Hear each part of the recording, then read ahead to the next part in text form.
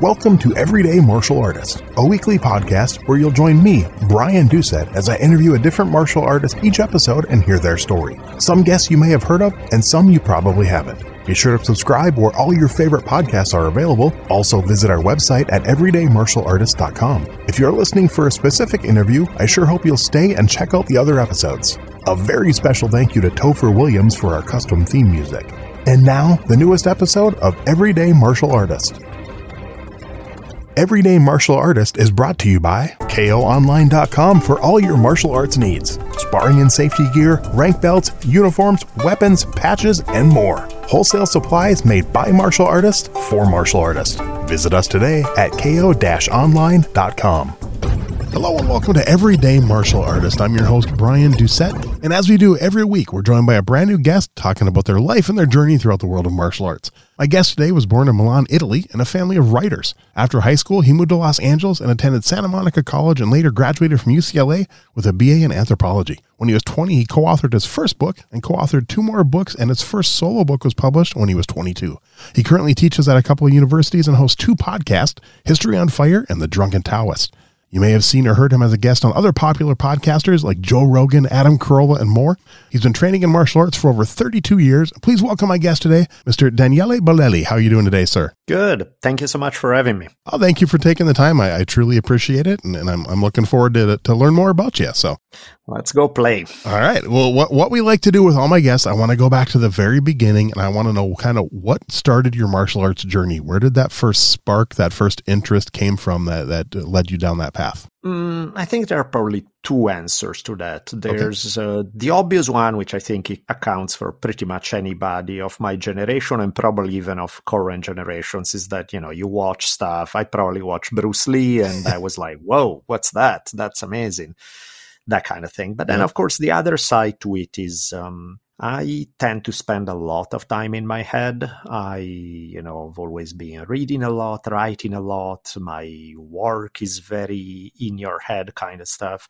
So I always found it refreshingly beautiful to do something where it's purely objective. Like in martial arts, you either do well or you don't. There's very little arguing. If you're sparring and it's pretty clear if you're doing well or not. Right. So I like that simplicity of taking a break from, you can come up with the most sophisticated argument in the world and there will be somebody who, based on no evidence, just dismiss it, or, you do it yourself to other people.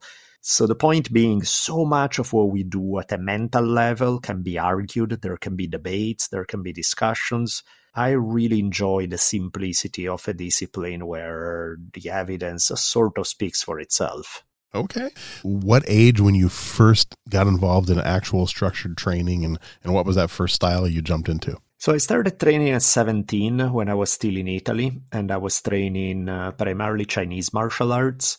And I continued with Chinese martial arts in the early part of, I think I got more serious about it when I was about 21. Okay. I'd started by that point, after experimenting with a few styles, I started getting heavy in this one style called Kung Fu San Soo. That's it's really more likely than not that's a variation on Choi Li Foot, but very changed to an American context. And that's kind of what I started going real heavy on. And then eventually from there, I moved more toward combat sports, toward jiu-jitsu, judo, boxing, MMA, that kind of stuff. So that first style you studied, what was it when you took that first class, and what was it about it that made you say, I'm going to keep doing this, I'm going to make this part of my life? Kind of what stands out, maybe those first few classes and that first instructor? I think, honestly, the first 4 years, I was just dabbling around, just trying things, and I wasn't really that sure about anything, but I did enjoy the practice. I did enjoy getting sweaty and working and seeing. But there was nothing in particular that called out to me. I think when I started San Soo, I was intrigued with there was an element of, San Soo is more of a traditional style, and yet there was a little bit more freedom than in much traditional type of training, where there was a lot more, after you learn some techniques, you are supposed to put them together in a free flow sequence when somebody's coming at you. Now, it's not sparring because it's still there are pre-established role. One guy is attacking, one guy is defending, but you don't know how they're going to attack you, and you also don't know how what techniques you will use. You'll have to sort of put them together on the spot. So I enjoyed that kind of training. I found it very freeing in some way. I found it fun. I did like the idea of a style that was emphasizing self-defense, but in slightly more realistic fashion. Okay. And then, so those first few years before you got involved in the combat sports, did you do any kind of competition with those at all, or? No, not much of a thing at that time. I mean, I did once, I think the only time, because especially in Sansu, they weren't doing competitions. They did one time this big event where they did the forms, and I trained in other Chinese styles where there was so much more emphasis on forms and precision. Right. So I did well in that, because most of the people training Sansu were, to be honest, fairly awful at that stuff. So I enjoyed. I remember, playing with the staff, playing with weapons and things like that, and I had a great time with it. What was it that then led you to combat art? I think it's the classic problems of self-defense styles that, while in my opinion they are sometimes wrongly downplayed by combat sports folks, because I think they do offer some great things. The problem is that you end up talking about it. There's so much that's hypothetical, because the reality is that you can never train fully realistically or you kill each other. Right. So there's always the question of, I would have done this, or this would have worked. And it's like, do you know that would have worked? Have you ever tried that against somebody who's coming at you full power, full speed, packed with adrenaline, Could it work? Sure. Would it? Less sure, and so I did enjoy, even though combat sports, of course, you're limiting the range of techniques that you can execute, and some of them are obviously very unrealistic from the point of view of self-defense. I do enjoy the objectivity of it, the fact that within those rules, there's no hypothetical left. Somebody's gonna win, somebody's gonna lose. Somebody's technique is gonna work, somebody's technique is not gonna work. And I enjoy that aspect. I found that too often in self-defense arts, people became really good at talking and not quite as backing it up. I've noticed that a lot too. Yeah. Nice. So then when you finally decided to go towards the combat side of martial arts, I'm assuming by that time the UFC had already come out? Yeah, definitely. I think I started making the switch. I mean, I've watched UFC kind of from the beginning, but I think I started making the switch in my training more when I was, it must have been like 2001, 2002, somewhere around there. So UFC had already been around for almost a decade by then. And so what was the first thing you went to? Did you go to a more mixed martial arts gym? Did you seek out jiu-jitsu first? Did you go boxing? Yeah, I think one of my teachers who was actually teaching Chinese martial arts, was teaching Bagua and Xingyi. He was also really skilled in jiu-jitsu. Now he's really high-level game in jiu-jitsu. And but even back then, he himself was sort of transitioning from more traditional arts to specifically to jiu-jitsu. And so he started playing with grappling a little bit. Okay. I remember doing some MMA smokers, and the first time I did one, I was like, whoa, a lot of stuff that I thought would work really don't work. And I realized that the minimal amount of jiu-jitsu I knew was coming in handy much more so than so much of the stuff I trained for a long time. So I was like, okay, that's interesting. So I started playing, more with jiu-jitsu and boxing. Those were the primary things. And oddly enough, one thing that helped me a ton, even though I never studied that long, I did just a little bit of wrestling, and I loved it. I felt that learning how to shoot a double or a single, I was like, wow, doesn't take a genius to figure out how to make them work, and knowing how to do them or not knowing how to do them makes a gigantic difference. And how many MMA fights did you end up doing? So I ended up doing, these were, keep in mind, most of these were like smokers, sort of friendly with headgear, where it depended on each one, but more or less there was, hey, we both want to walk out of here alive. So, right. You're testing each other, but I did like 24 of those, and then I did a couple of fights that I guess technically were pro fights, but the low level of pro is not really that different from amateur, really. Yeah, I found the list of your 2 pro fights, but I know, like I said, a lot of the amateur stuff and things like that before the commissions were around, you can't really find records of those, unfortunately. So Yeah. I mean, so much. I think I have a couple of those on Sherdog, and I mean, those technically do fit the baseline of what pro fights are. But again, even if today you go to some regional, local pro fights, the unlicensed kind on American Indian Reservation kind of thing, they are a bit of a circus half of the time, because there are people who are really skilled and people who have no idea what they are doing, and they are kind of all thrown in there at the same time. That is true, definitely. No, I was reading in here. It said one of your MMA heroes was Sakuraba. Yeah, of course. Yeah, I haven't had a lot of people mention that name. That's kind of cool. When did you first become aware of Sakuraba, and what are some things that you liked about him? Well, Saku in the early days of Pride was sort of this surprise for everybody, because he just started beating really legit guys. And when you look at Saku, he fought at weight divisions where he really shouldn't have, because realistically he should have fought probably a 170. Yeah. And he was fighting heavyweights or light heavyweights, and he was smoking and drinking and laughing during his fight. I mean, on one hand, he looked like a clown in the most adorable way possible, but and yet his skill was undeniable. He was just murdering some of the top fighters in the world at the time. So I really enjoyed the fact how, and I like him as a person. He seemed like a really fun, nice guy who had a good time and did, which to me is, especially in a sport like MMA, where so many people tend to be on the rougher side of things, seeing people who seem to be pretty decent human beings on the outside is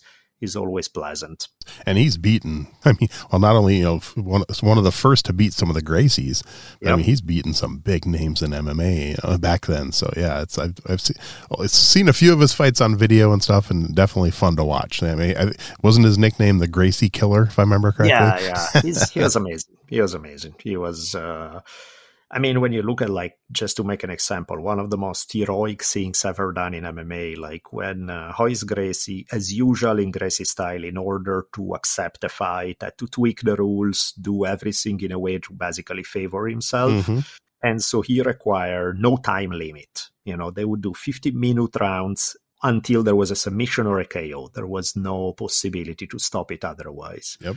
And Sakuraba accepted it and did 6 of those rounds. And after an hour and a half of fighting, eventually forced Royce to give up. And that would be huge already. But this was part of a tournament. So, I forget if it was an hour later or something. He comes back to fight a guy who at the time was the most feared heavyweight striker in the world, being a guy who was like 180 or something, or whatever he weighed, which wasn't much. Yeah. And fought him to a draw. And only at that point, when they order a supplemental round, and by then he had been fighting for almost 2 hours, he was like, okay, guys, I think I'm done. But I mean, that's like one of the craziest thing ever seen in MMA. Yeah, I remember hearing that story, not told as well as you just did, but I've heard bits and pieces of it before. Have you ever got to meet him? No, okay. Never met him. Bummer. Okay, that would be cool. It'd be cool to just sit down and have a conversation with him and stuff. So yeah. Cool. So then, what was next in your martial arts journey? You started training in MMA. What came next? So yeah, I just spent a bunch of times with boxing. Definitely, I did boxing a bit. I did, and then jiu-jitsu and judo primarily. I did some shuai jiao too, which is kind of a Chinese, like if you're going to compare it, it's sort of a Chinese version of judo. It's very similar to judo, but also with some unique aspects. But so primarily grappling, except for the boxing part. Now, did you ever compete in the grappling or boxing individually? I did some stuff in grappling. Yeah, I did like some submission grappling, always no gi. I never competed in a gi. Okay. I've done a little bit in no gi, and that was fun. And when did you start teaching martial arts? When did that become something that interests you? So I started teaching actually very early, because I was teaching Sun Tzu way back when in, I think it was 1998 when I first started teaching. I taught for 6, 7, 8 years through a class that they were offering at UCLA. I was teaching Sun Tzu. But as I was teaching, my own journey was moving progressively more toward combat sports. So, my focus started changing a little bit. And, I don't regret anything about the Sun Tzu part. I really do feel that sometimes combat sport folks miss out on some of the advantages of self-defense, and they think that what works in a cage is there's a 1-on-1 ratio between that and street, right? And it's clearly not the case. At the same time, I do think that there's a lot in combat sports that can translate to self-defense, sometimes even better than some self-defense art. So to me, it's really, if you want to talk about effectiveness, and especially effectiveness not in a sporting context, is a mix between what you learn from combat sports versus what you learn in more self-defense oriented arts. So is there any styles you haven't studied yet that you want to still? Let's see. I mean, one thing I've always loved, but I studied a little bit, but never spent that much time on, was Filipino martial arts. Oh, yes. Okay. Those are awesome. They are really beautiful. I've done a little bit and I loved it, but yeah, I haven't had the opportunity to play as much as I would like. Well, yeah, and you're in Southern California, so you could go train with one of the best, with Daniele Santo.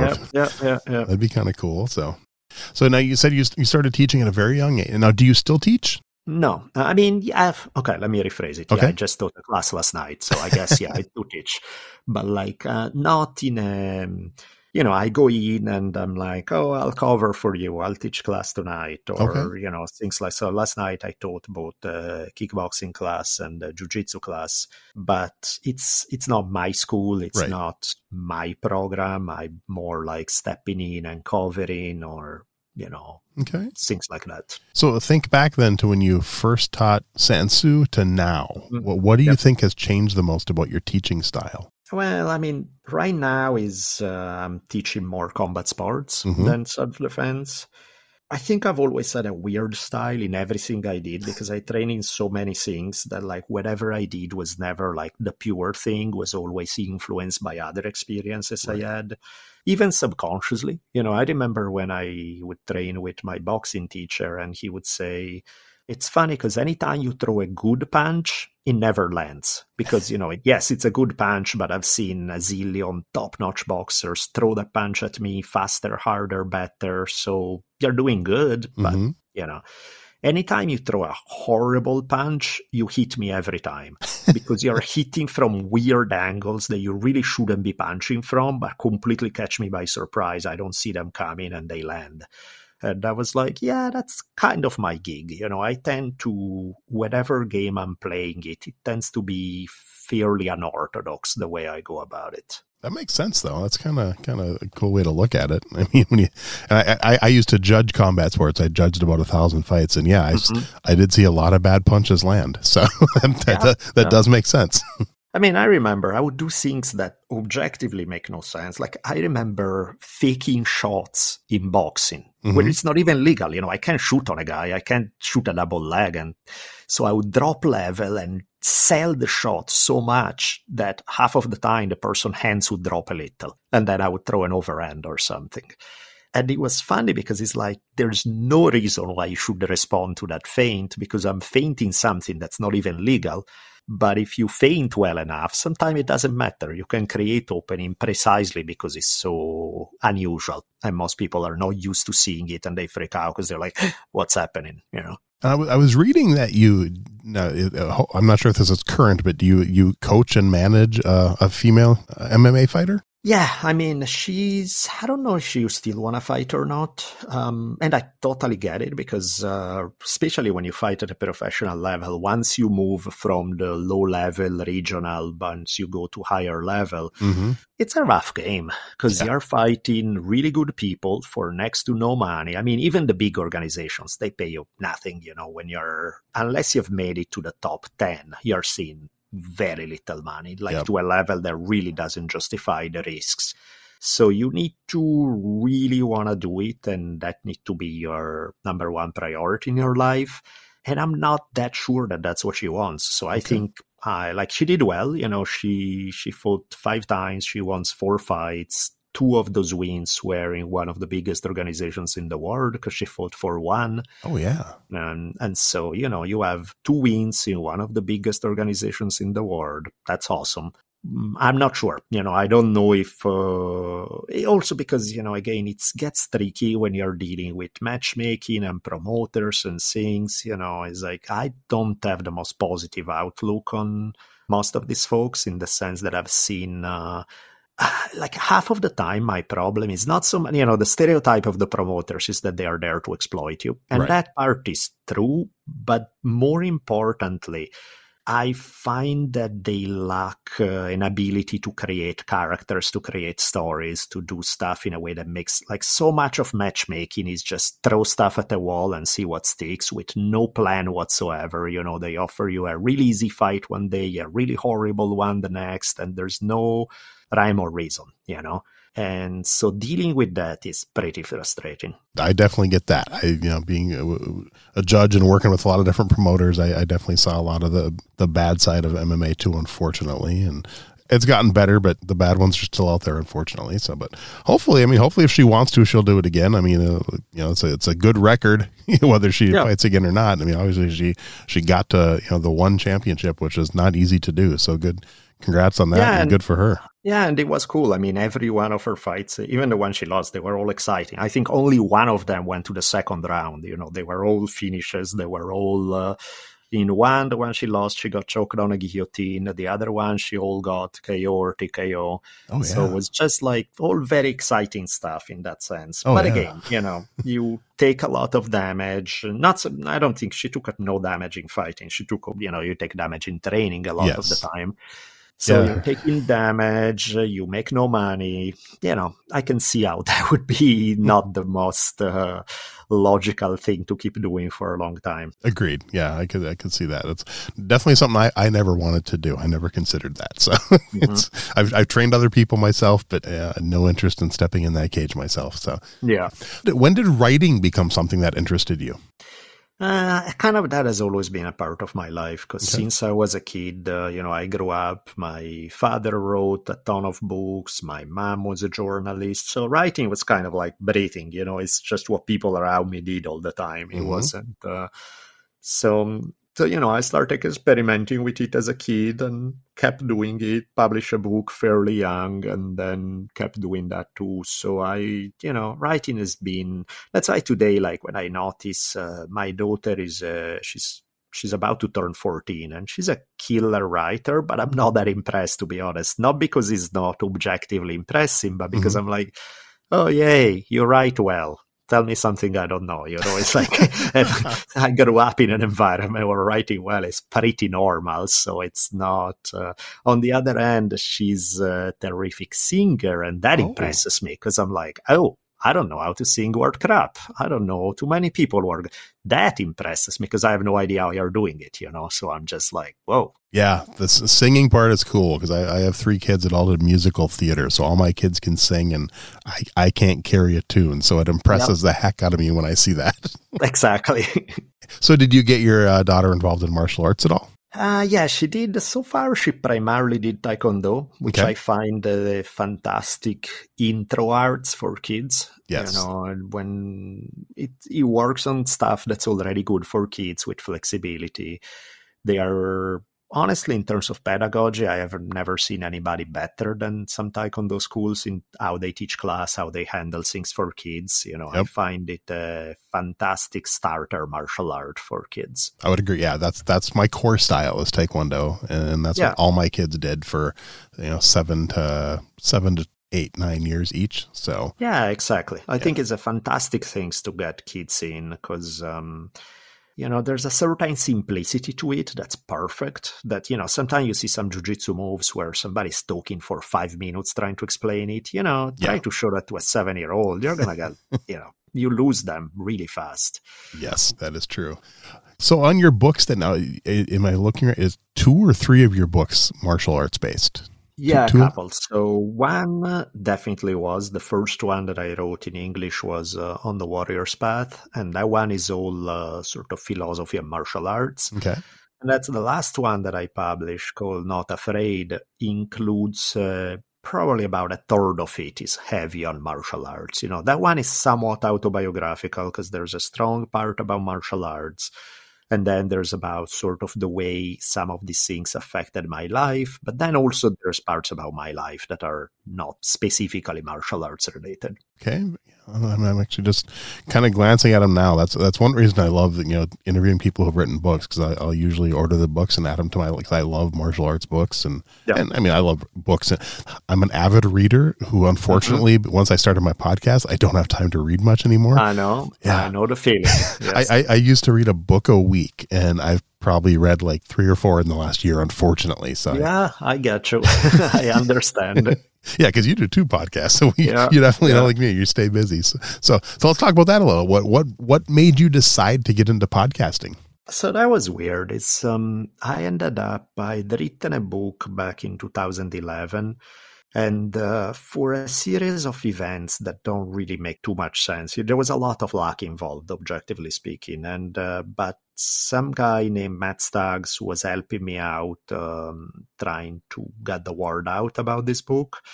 And he calls me one day and he was like, "Oh, I got you on 2 podcasts on Adam Carolla and Joe Rogan." And I had no idea what podcasts were. I mean, I heard of Carolla, I heard of Rogan. I kind of knew what they were. So I was like, oh, cool. That's nice.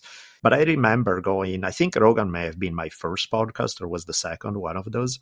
And, it's biggest podcast in the world. And I got there and I was like, I remember getting there and Joe wasn't there yet. And there was Brian Redban. And I was like, podcast? What are we doing exactly? And he was like, it's kind of like a radio, but you can cuss. I was like, okay, good. I can do this.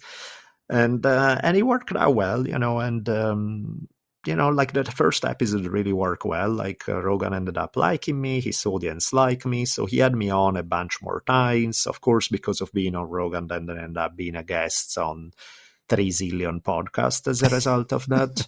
And eventually then I started seeing the potential in the medium, realizing how many people who listen. And I was like, okay, there's something interesting there. So I started my first one in 2012. And then in 2015, I put 2 and 2 together because, one of the main ways I earn my living is I teach history in university. Yep. And so I was like, okay, I teach history. I'm already podcasting.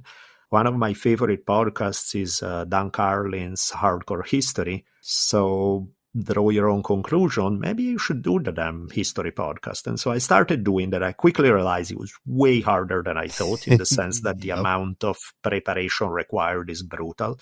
So I read a lot, but it's primarily history these days. I don't get to read for fun too much. Mm-hmm. But then, once I started doing it, it got big fairly fast. Got a lot of success as a result of it. So I was like, okay, this is great. I can do this. It's another way to tell stories. Books are hard. Yes. Selling books is a very hard thing to do. The market is less and less people read. There's so much out there. Making podcasts is considerably easier. I still get to tell stories in a different format, and I have a good time with it. And that's History of Fire. Is that one? So that's just all about history. And do you have guests on there? Or is it just you telling stories? No, that one is just me telling stories. Okay. I do a deep dive of research in any one topic I find fascinating. Anytime, any place kind of thing. It can be 5,000 years ago or 50 years ago. It can be US or any other part of the world. And then I read everything I can and then put it together in a way that hopefully is exciting and keeps listener at the edge of your seat, but at the same time being historically accurate, and in some cases when you are not sure what's historically accurate, because there's a lot of myths that get to be passed on and nobody knows for sure, you just present it as such. You say, look, this is what some people say.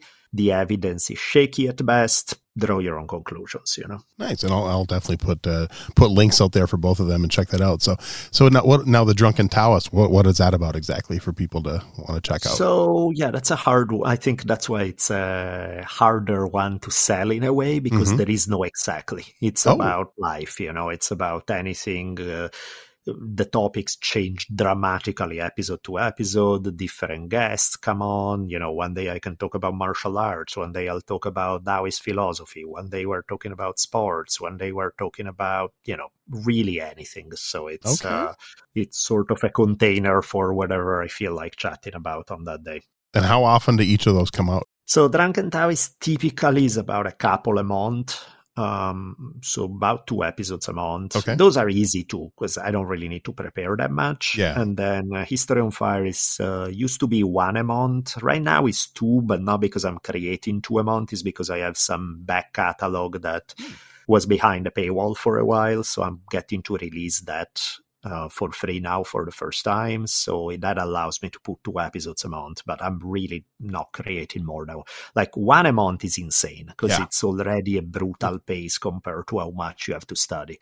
So I'm doing 2 a month for now, but it's not going to last very long. I do 1 a week, and it's a lot of work. It definitely is. I mean, I love editing audio, so that's why one reason I'm willing to do it. But I mean, I spend about 4 to 5 hours on each episode editing the interview to get it ready. So of course, it's fun. Definitely. So question: then all the times you've been on the Joe Rogan show, did you ever get to talk martial arts with Joe? Yeah. Oh, cool.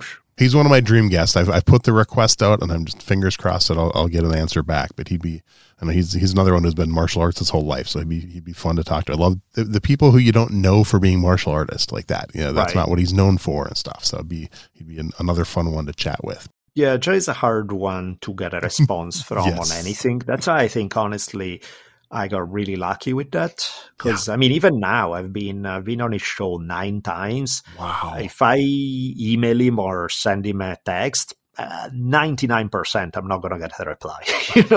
That's just how it is. And I've been on his show 9 times. It still doesn't mean much. The odds are I'm probably not going to get a reply. He's a busy guy. I understand that. So. Yeah, good. definitely. So what you've trained in multiple martial arts yourself. You've been to different schools. You've had your daughter in martial arts. What is some advice you'd give someone who's thinking of getting involved in martial arts for the first time in their life? They've never done it, and they're just kind of wondering, hey, what are 1 or 2 tips you'd give them, and maybe 1 or 2 things they should avoid? I mean, I guess number 1 is what they're in there for. They should ask themselves the question, like, what are they trying to get out of it? Because that makes a big difference. If you want, I want to learn how to protect myself. Well, that's one thing. If you say, I want to get a fun activity that gets me in shape and is enjoyable. I want to, there are 100 reasons why you could want to be in martial arts. Right. And depending on what those reasons are, some places are going to be way better than others. So I think it really depends. Other than this more general thing about depending on what your goals are, you really need to go different places. I think then the other aspect is go check out classes, look at the people who go there, see if the culture of the place is something that clicks with you, where you feel good. And because ultimately you're going to have to spend a lot of time with these people, so you need to like them somewhat. If you don't like the instructor, you probably shouldn't be there. Even if it's the best style for you in terms of what you want to achieve, being at a place with instructors you don't like, not worth it. Right. Never mind the danger level, because you're really, training with people. If they are excessively hard, you can take damage. It's like, so really you want to find a place where you feel comfortable. That definitely makes sense. Yeah. That's why I feel bad for people who live in really small communities where they don't have, maybe there's only one school, if any at all. And then they have no choice. It's like, you want to do it, this is it. That's exactly. I grew up, my hometown had one school. Yeah, that's rough. That's definitely rough. At that point, it's like, if the school is great, wonderful. If the school is not great, then you have to figure out, do you like it enough to put up with the fact that it really doesn't quite meet your standards, or it's not worth it. Right. And that's, of course, an individual decision. I got to ask, since you grew up in Milan, one of my best friends from high school was actually from Rome. It was a foreign exchange student, and we connected because he was also a martial artist. He had studied Wado-ryu, and he said that was really popular in Italy. So did you ever encounter that style at all? Yeah, I remember hearing about it, or I think seeing people. I mean, I never trained it, but yes, that was a popular karate one. Nice. I had never heard about the style till I met him. So then he ended up training in Shotokan with me when he was over here for school. So now we talked a little bit about the UFC and stuff and MMA. So I'm curious, you said you watched UFC from the beginning. Were you more a fan of the old school UFC with less rules, or are you more a fan of the new modernized one with more rules and more restrictions? I mean, in terms of rules, it's tricky, I guess, because people back then, they were mostly, from the point of view of a complete martial artist, they were fairly awful in the sense that they were usually at best really good at one thing and terrible at others. On the other hand, the format was clearly, there's a lot that works today within certain specific rules. Mm-hmm. If the rules get tweaked, the same thing that works wonderfully is a terrible idea. If you look at even, not so long ago, there was the Sterling fight with Henry Cejudo, and Sterling does this thing in every one of his fights where he drops to his knees when he does a shot, and he uses the idea of I'm on my knees, you cannot knee me kind of thing. Yep. He uses it to his, which of course is a horrible idea under any other context, except that within those rules is a good idea, and he does it successfully. So, there are, I don't know, it varies, I guess. It really depends what you're looking for in it. I see the advantages both ways. Nice. Okay. So in all your years of martial arts, these can be people you've trained with and met. It can be someone like a Bruce Lee who you just looked to, but just who are maybe 3, 4, 5 names you would put on your personal Mount Rushmore of martial arts? I really like, of course, there's the Bruce Lee, Jigoro Kano in terms of historical importance. Probably Kano and Lee are the two people who most have contributed to popularizing martial arts from the late 1800s through much of the 1900s. The impact that they've had cannot be. That's actually, I did a couple of series about them for History on Fire. I did 2 episodes on Bruce Lee, and I did 2 episodes on Jigoro Kano and the creation of judo. Cool. Because to me, they are so central to the way martial arts develop in the world after that. Other than that, I think like people I like, there's, when you talk about combat sports, I love people like Sakuraba, Genki Sudo, people who clearly have more to them than just martial arts, where there's their personality shine. Martial arts is just a vehicle for their personality to shine through. Right. I really dig that. That's why, in fact, when you mention about favorite fighters, when you mention somebody like Sakuraba or Genki Sudo or people like that, or even people who made it, like, Evan Tanner got a UFC title at one point. But, realistically, are there people better than them? Sure. Yeah. They were high level, but they weren't necessarily but they were just fun, super interesting human beings, and that's sort of what interests me the most. Or even somebody like Georges St. Pierre, it's funny because you look at St. Pierre and he does not fit the prototype of the fighter. True. He achieved the highest possible level of success, really not fit in the mold of the ultra tough guy who's just, I have no fear. He was very candid, very honest about his feelings, about his fears, his insecurities. And in some way, you could dismiss him as like, oh, too much of a nice guy, almost soft, except then you see him fight and he's amazing. So I always like that dichotomy, like fighters who don't look like the stereotype of what a fighter is. Good. I like that's a good outlook. So, all right. Now this one, kind of touching on the book, the Warrior's Path book. Now, in all your years, is there one philosophy that you've learned or developed yourself through martial arts that just rises to the top of your list? You come back to it. It's part of your everyday life. I think to me, I guess there are a couple of ways to answer that. One is I'm interested in the way martial arts affects the rest of your life, because martial arts in and of themselves, ultimately, there's a place where it's like, okay, well, who cares? You go in the school X number of hours a week and maybe you become even really skilled. So what? If you're still an awful human being, it's really not that important. It's not. So I'm interested in the things that you can learn from martial arts that then you apply to daily life to become ultimately a better person. That's what I'm interested in. The perfect armbar has only so much transition to real daily life. Right. The tools to work on your character to become a more pleasant human beings, well, those are things that matter a lot. And when it comes to things that for me, martial arts have played a big role, I mean, there are many, many, many things. Mm-hmm. One of them, though, is the probably least glamorous one, the one that people do not go into martial arts for that reason. We all go into martial arts to gain a sense of empowerment. But the reality of training is that you're going to get your butt kicked. And the natural reaction is, this sucks. I don't want to be here, And staying through uncomfortable situations, staying in a sparring session where you have no realistic chance of turning it around and quote-unquote win. You're fighting essentially an hopeless fight, because the person is just way better than you, and there's nothing you can do whatever you want, but they have your number, and it's not just a blow to the ego, but also physically it sucks. Being physically dominated by another man is not a fun experience by any stretch of the imagination. And yet that ability to stay in it and to have that insane degree of determination to keep on giving your best in a situation that's objectively hopeless, to me, that's an ability that you can carry on in daily life. Because in daily life, you're going to run into absolutely hopeless situation where it doesn't matter how much you want reality to be otherwise, how hard you're working, how stuff is still not going to go your way. And being able to have that tenacity to stay with it, I think that's as important as it gets. I love that answer.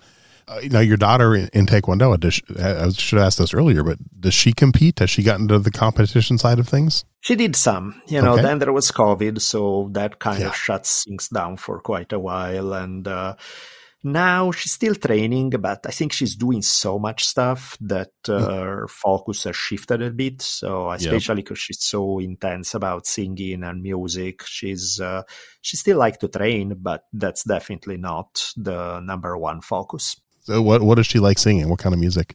Kind of all over the place, but she has a voice that's, it's odd because, you see her and she's little and she's, not even 14 yet. And her voice sounds like she's a 250-pound black lady from the 1950s, It's so this power. Wow. Just very soulful, deep voice, it does not fit a little girl, It's like a voice that seemed to come from a person who has been through 10 lifetime and there's all this emotional depth to it and all of that. And so you're like, whoa, how does that fit? That is cool though. I mean, that's as a parent, I understand that.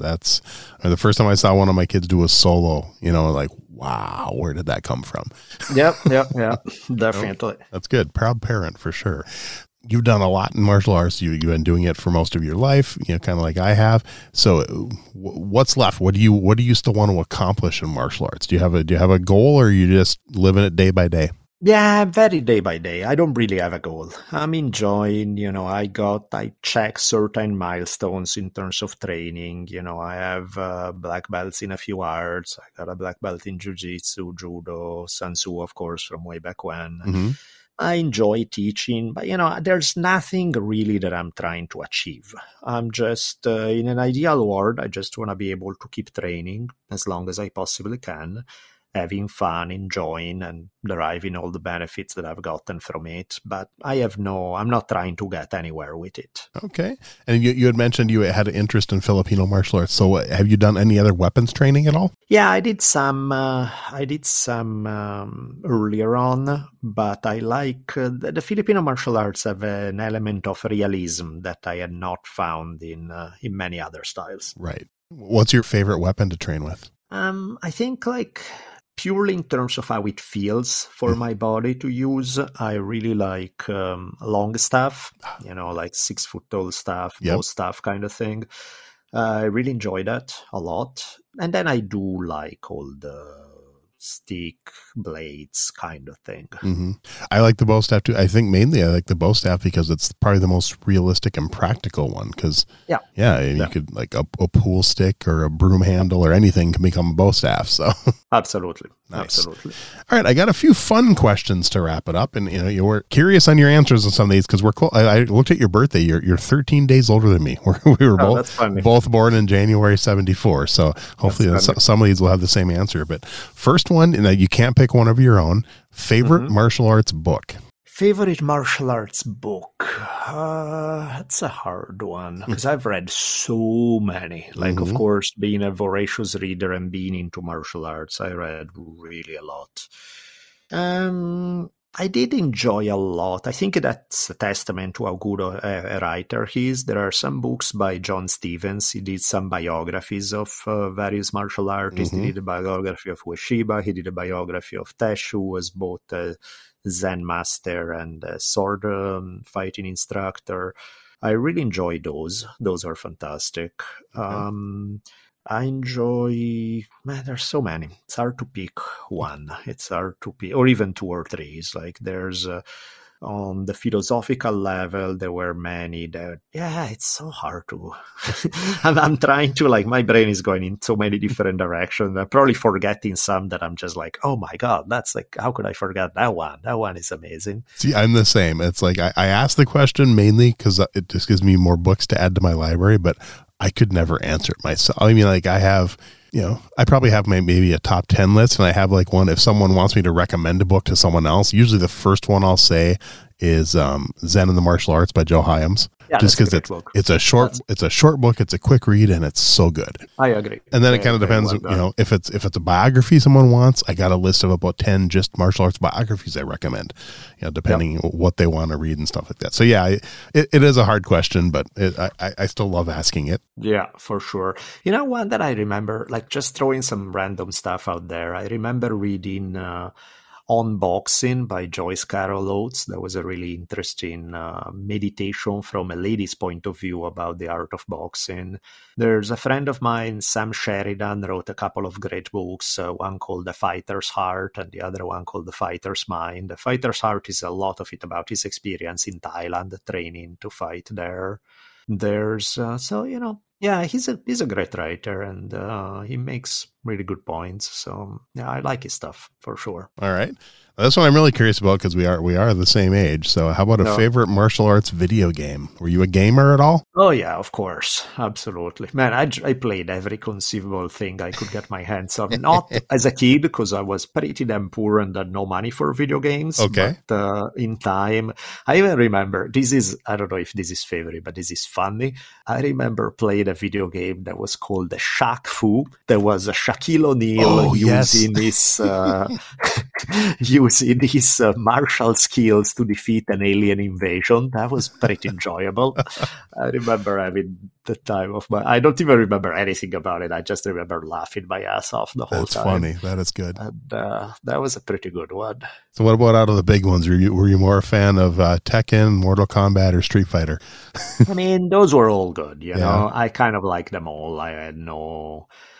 I think one thing that was missing from some of these things, because they're all fun from an action standpoint, the way video games are today, they are becoming so much more focused on storyline. Yes. And I really dig that, what they are doing with character development and story. And so by the time you get to the fighting, that's cool. But there's this whole other side to it that really gets you glued to the screen. Like I played one not so long ago, Ghost of Tsushima. I've heard of that, yes. Yeah, my God, it's as good as it ever gets. It's set during the attempted Mongol invasion of Japan. And I think it's late 1200s, if I remember correctly. And, in the first scene, the samurai defending this island are pretty much all wiped out, and they are sort of a lone survivor of this horrendous defeat. And then now the game starts, and you have to, the whole plot is you as this samurai on this island trying to figure out what to do as one guy in the face of this invasion. And it's so good. It's so good. The action is beautiful in terms of sword fighting. The world that they build is amazing. The storyline is incredible. there's a whole philosophical martial tension, if you will, between like your uncle, who's an old school samurai, about what's honorable combat versus your approach as you develop in the game. That's like, honorable got us all killed.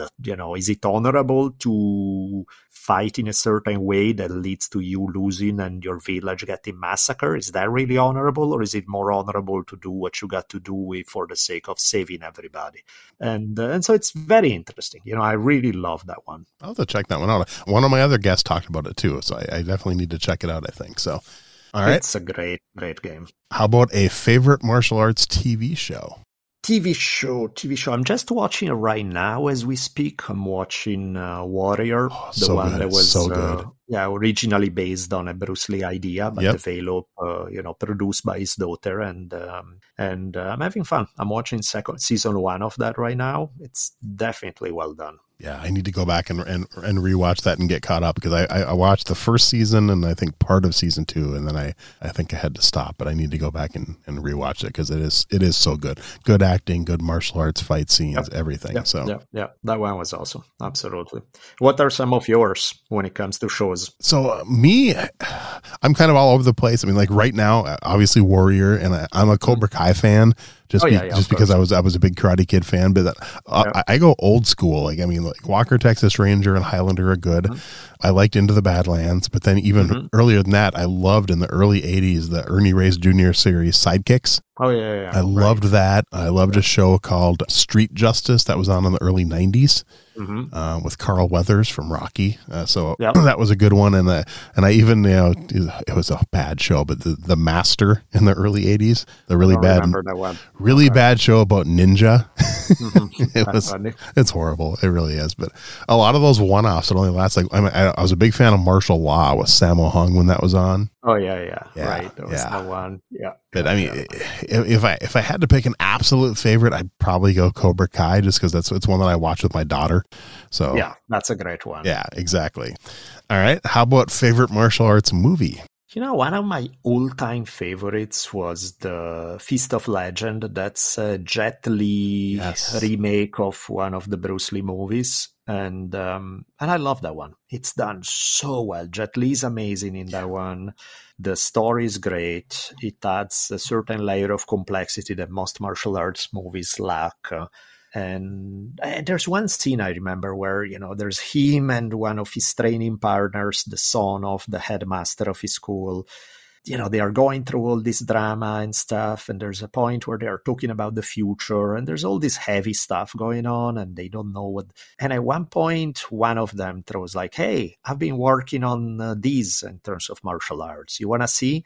And they get this like childlike joy where they started training together, and they have this impromptu session and that captures so much the vibe of the joy of training that I absolutely love that one. I need to go back and watch that again. I probably haven't seen it since it came out. That was a great one. If you want to go classics, you get something like The Seven Samurais, amazing. Yes. Slow as hell, but really good. Yep. Great fight scenes. Yep. And then I guess it depends also on what you define as a martial art movie. Right. It's like, is Conan the Barbarian a martial art movie? I don't know. It's kind of like at the edge, right? Yeah. I mean, it could be lots of sword fighting. I mean, it could be. Yeah. So it's some of them, they get if you want to be literal martial art movies, probably Feast of Legend. Okay. If you want to go in other direction, one that was fun. This is about boxing, but I had a great time with. There's Michelle Rodriguez's very first movie was called Girl Fight. Oh, great movie. Yes. And man, it's low budget, but it's so well done. It was brilliant. So. Yeah, there's a lot. There's a lot out there, that's for sure. One of my favorite boxing movies would have came out, I think, when me and you would have probably been a senior in high school, called Gladiator, with Cuba Gooding Jr. and James Marshall and Brian. I didn't see that one. I did not see that one. A lot of people didn't. I always mess with people when they're talking about favorite movies and they bring up the Russell Crowe Gladiator, and I'm like, Gladiator, the boxing movie. They're like, what are you talking about? Of course, it's good. It's worth a watch. It's not, it's not like Rocky, but it's worth a watch if you like boxing movies. It's a decent storyline, decent acting. I think it was one of Cuba Gooding Jr.'s first movies. Cool, sweet. Yeah, and then James Marshall, I think that was the one. He did it either right before or right after he did A Few Good Men. So I don't remember which came first, but yeah, it's cool, worth a watch. So, all right, final question. This one doesn't have to be a martial arts movie, but it can be just a favorite movie fight scene. Favorite movie fight scene? That's a hard one. There's so much. There's something that comes back to me. I don't even really remember the fight scene, but I remember the setup. Do you remember that TV show from way back when? Not the remake, like the original stuff, Miami Vice. Oh, yeah, Don Johnson, yep. Yeah, there was some story that probably made no sense, but it involved like some kind of Japanese crime organization, Yakuza kind of thing. Oh. And there was this one sword fight where these two guys have, and there's this bluish light, rain falling, and these two guys put up their swords. I remember just the setup to it. I was like, oh, wow, this is amazing. Really? I don't even remember the fight, but I remember just the whole setup to it, the lightning, everything was just incredible. I'll have to check to see if I used to watch the show, but it's been a while, so I'd have to go and I have, it goes so far back in time that I don't remember pretty much anything, but that scene I remember stuck with me. Nice. One other thing I just thought of that I had it written down to ask you about, but this Geek Nation tours, you do like tours to Japan or something? What's that about? Just a little bit. Oh, yes. So I haven't done it yet, but the idea would be that next year, if everything goes well in April, the plan would be to go to Japan and be part of this tour where we explore the history of Japan. Specifically, we're exploring early samurai stuff. So the period from the Genpei War through the attempted Mongol invasion. So 1200s, right around up until that time. And, I've never been to Japan, so that would be fantastic. Wow. I would really look forward to this as a special treat. And that's the idea. I'll definitely put a link for that too, because that looks like it would be just amazing to do. So hopefully, I'm excited just as much as if I get to go and help with telling the history, I would be like, wow, I want that experience. So sure. Oh yeah, I mean, as a history nut, I imagine you'd be looking forward to it. So that's good. Very cool. Nice. Yeah. Well, anything before I let you go? Anything maybe I forgot to ask you about, or you want to be sure to mention before I let you go? No, I think this works perfectly. Nice. It's so much fun. I mean, you have a great story, and I'm definitely going to go back and listen to your Bruce Lee episodes and your Jakaro Kano episodes and of your podcast. And I subscribed to it when I first heard about you, and I just I only listen to podcasts when I'm in the car, because if I'm at home, I'm working on my own podcast. Right. So yeah, I get to listen for about 20 minutes a day when I'm driving back and forth to work to every podcast. That's I listen kind of how I do it too. Exactly. So you do what you got to do, but I so much appreciate your time. I love your story, and I can't wait till this episode comes out. If my calendar's right, I think your episode will be out June 8th. Good. Just a few weeks, but I truly appreciate your time, and it's been a blast chatting with you. Thank you so much. It was fun. Thanks for listening to Everyday Martial Artist. We hope you will join us every week for a brand new episode with a different martial artist telling their story. If you enjoy the show, be sure to leave us a review. Also, be sure to check out our website at everydaymartialartist.com. There you can find all of our episodes and contact us to suggest guests and ask questions. Again, thanks for listening to Everyday Martial Artist, and we'll see you next week.